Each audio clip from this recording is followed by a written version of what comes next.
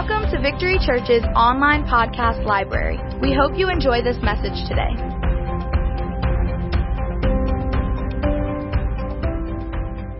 Now, this is what we're going to do. I'm going to just share just a couple of minutes, a couple of scriptures about the prayer language, then we're going to go right back into another session just like this.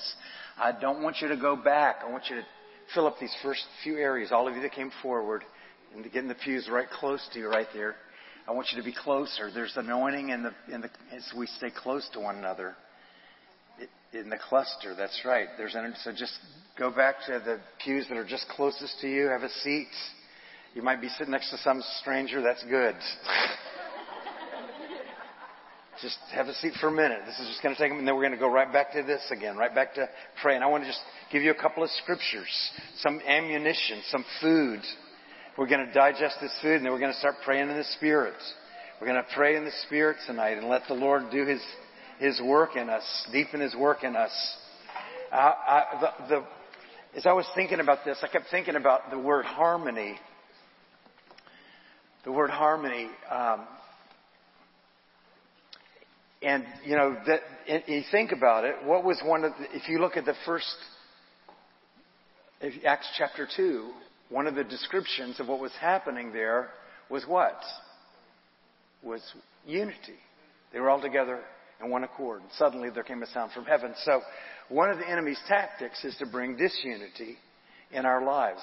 Disunity with God and disunity with the body. When that happens, it hinders the moving of the Holy Ghost. Well, the prayer language is at the center of harmony. When you start, you know, it's one of the beautiful characteristics of the Azusa Street revival. God began to introduce the singing corporately in the Spirit. It's still very strong in the churches of California, singing corporately in the Spirit, and it turns into this beautiful supernatural harmony. It's beautiful when you can step into that with the other brothers and sisters, start singing in the Spirit. There's nothing like it. But it begins to bring a spiritual harmony and unity.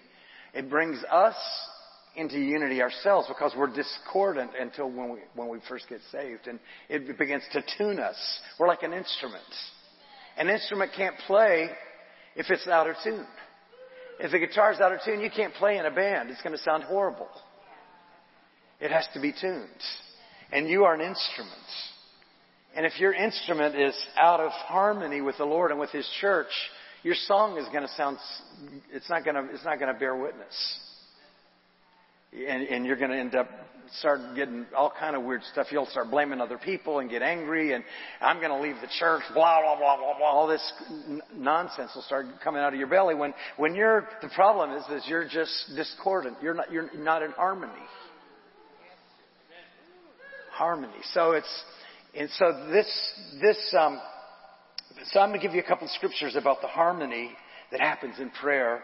Jesus is describing the Holy Spirit, and He talked about the vine and the vineyard in John 15. He says, if you remain or abide in me, and my words abide in you, ask whatever you wish, and it'll be done for you. So you start getting into this, you're praying in the Spirit, you start getting into the harmony with the Lord, you're flowing with the Lord, your prayers begin to be along the lines of His purposes and plans for your life, and they're going to get answered. You start to walk in harmony with the plans of God. Romans 8:26 through 27 says it like this, in a similar way, the Holy Spirit takes hold of us in our human frailty to empower us in our weaknesses. For example, at times we don't even know how to pray or know the best things to ask for, but the Holy Spirit rises up within us to super intercede on our behalf. He begins to intercede on our behalf as we're praying in tongues and pleading to God with emotional sighs too deep for words. God, the searcher of the heart, knows fully our longings, yet He also understands the desires of the Spirit because the Holy Spirit passionately pleads before God for us, His holy ones, in perfect harmony with God's plan and our destiny. So we get tuned, then we start to walk in harmony with the Lord and His purposes and plans for our life. He has a plan. And when you're out of sorts, when you're out of harmony, you're not walking in that plan and you start bumping into all kind of stuff and things never go right. You have to get in the flow. Everyone say, get in the flow. You have to get in the flow of God. You have to get in the flow. And then we start worshiping in harmony with other brothers and sisters. Paul he compared it to a drunken barroom song. He says, don't get drunk with wine, which is a waste or debauchery, but being filled with the Spirit, speaking to one another in psalms and hymns and spiritual songs, singing and making melody with your hearts to the Lord. So it becomes a song. Your life becomes a song. Your friendships become a song. Your relationships become a spiritual song. It's a song of the Lord that's in your belly. And you start drinking His Spirit. You start praying in the Spirit, rejoicing in the Holy Ghost, letting the joy bubble up out of your life. You're going to find that it's become, subconsciously it begins to become part of your life. This starts to come out of you because that's what's inside of you. Now the other stuff, like dirty language, profanity, potty talk, all that comes out of you because that's what's in you. So it's not like, okay, I'm going to stop cursing now. No, you have to clean out the cesspool. You have to get filled with something else so that something else is coming out. Sabarekeba, Sokora, Bastene. Rama. So it's like a daily bath. Jesus, it's not by coincidence when He was getting ready to teach on the Holy Spirit, John 14, 15, and 16. Can anyone tell me what comes before John 14? 13, right. And John 13, Jesus was washing their feet. He washed their feet. It was an image. It was a picture of what has to happen. A washing, and then a pouring in, and a pouring in, and a pouring in. So we can begin to walk in the harmony of the Lord. And then there's an emotional harmony. Our emotions begin to get healed. The stuff, all the damage that's been done to you, things people have done to you, things you've done to yourself, the consequences of sin, all the bad garbage that's gone on in your life, all the weird stuff in your head, all the monsters in your brain, all that stuff gets washed out. And then He starts to heal all the mess the monsters have done in your brain. And He starts to heal. He begins to heal your brokenness. The one who speaks in a tongue, the Bible says, 1 Corinthians 14, edifies himself. That means to build yourself up. You begin to be built. You're stronger and stronger. Stronger. Instead of being weakened and broken emotionally, you become stronger. He heals your emotions. He heals your emotions.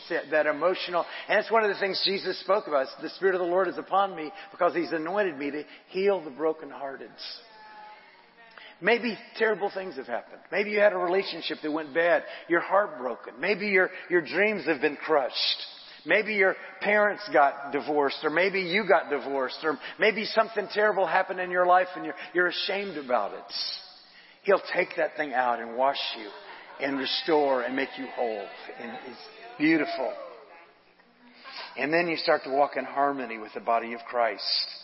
You, beloved, build yourselves up in your most holy faith, praying in the Holy Spirit.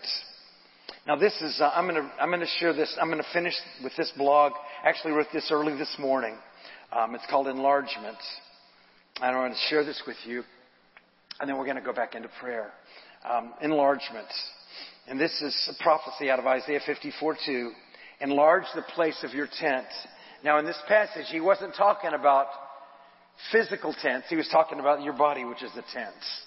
This is my tent. I live in a body. I'm not my body. I live in my body. If you think about it, you're not a body. You're a spirit. You have a soul and you live in a body. Say, I'm a spirit. I have a soul and I live in a body. This body is wearing out, but you're going to get a new one real soon. It's going to be beautiful. It's going to be eternal. And you won't ever have to put it on a diet either. Enlarge the place of your tents. So he's talking about enlargement. He's not talking about getting obese physically. He's talking about spiritual enlargements. He wants to expand you on the inside. That's the prayer language. Enlarge the place of your tent. Stretch out the curtains of your dwellings. Do not spare them. Lengthen your ropes and strengthen your pegs. Expand your life spiritually. Expand your heart. Widen your heart, because God wants to do something bigger than you can imagine in your life. Make room. Make room for God in your life. And that's what when you're reading your Bible, when you're praying in the Holy Ghost, when you're going into places in the Spirit you've never been before, you're expanding yourself. You're preparing for what God's going to do. If you're narrow and you never expand, God can't do much. You have to expand. You have to expand your capacity for the Holy Ghost, for the anointing in your life. So I'm going to read this blog. All of us know we need to grow or expand our spiritual capacity. Dick Mills used to describe this as spiritual enlargements. The question is, how do I enlarge myself spiritually? One of the key ingredients is a dynamic worship life. The Bible, the Passion Translation author says this: this verse can be viewed as the remedy for spiritual barrenness, the song of triumph, and the shout of joy. Spiritual barrenness is broken by the power of worship. This verse 1 talks about shouting to the Lord. Where God's people are held back in worship, spiritual barrenness soon follows. Where God's people are held back in worship, spiritual barrenness follows. That's what all the mandates were about. Don't gather together. Don't sing. In California, you weren't even allowed to sing, or Australia. You couldn't sing when they finally did let you go back to church. Wow. Stop worshiping and you shut down the move of God. Our worship has the power to bring new birth into our congregations. Worship is a mighty force to influence the lost and bring new birth. Worship is not just singing songs. It's magnifying the Lord from the deepest parts of our lives. It's that holy shout, the holy scream, shouting to the Lord. Praying in the Spirit is the tool the Lord has given to us to widen those spiritual channels in our lives. You know, they were... You've got to when ditches get filled up, you have to go and dredge them out. You got to go dig them back out again, or they can't carry water anymore. And that's what happens to the spiritual channels. And when you become stagnant, you start pressing into the Holy Ghost. You start to get filled up with junk, and you got to dig out those channels. You got to dig them out, praying in the Holy Ghost. So worshiping the Lord in other tongues brings us into this place of enlargement. Paul spoke of this in 2 Corinthians. Our mouth has spoken freely to you, you Corinthians. Our heart is opened wide. Opening your heart opens you up not only to receiving more from the Lord, but also brings you to a place of pouring out these blessings to others. Barclay says, Paul is speaking with the accents of purest love. The breaches are healed, the quarrels are all made up, and love reigns supreme. The phrase that we've translated, our heart lies wide open to you, literally means our heart is enlarged. Chrysostom has a fine comment. He says that heat makes all things expand, and the warmth of love will always expand a person's heart. So my conclusion is that I need to make more room for the Lord in my life. I need to make more room for the Lord in my life. Say that with me. I need to make more room for the Lord in my life. I might have to remove some things. You know, get rid of some unneeded furniture. Make room for God in my day-to-day world. Clear out the clutter in your life. Maybe it's not blatant sin, but it just doesn't need to be there. It's in the way. Out! Get it out. The good news is the process can be quite pleasant, even enjoyable. Pray in the Spirit. Pray a lot more in the Spirit. And you'll find yourselves expanding and filling those new spaces with the Lord Himself. Hallelujah. So, pray in the Spirit. Be filled with the Spirit. Speaking to yourself in psalms and spiritual songs. Making melody with your heart to the Lord. Make Spirit-filled be the description of your life.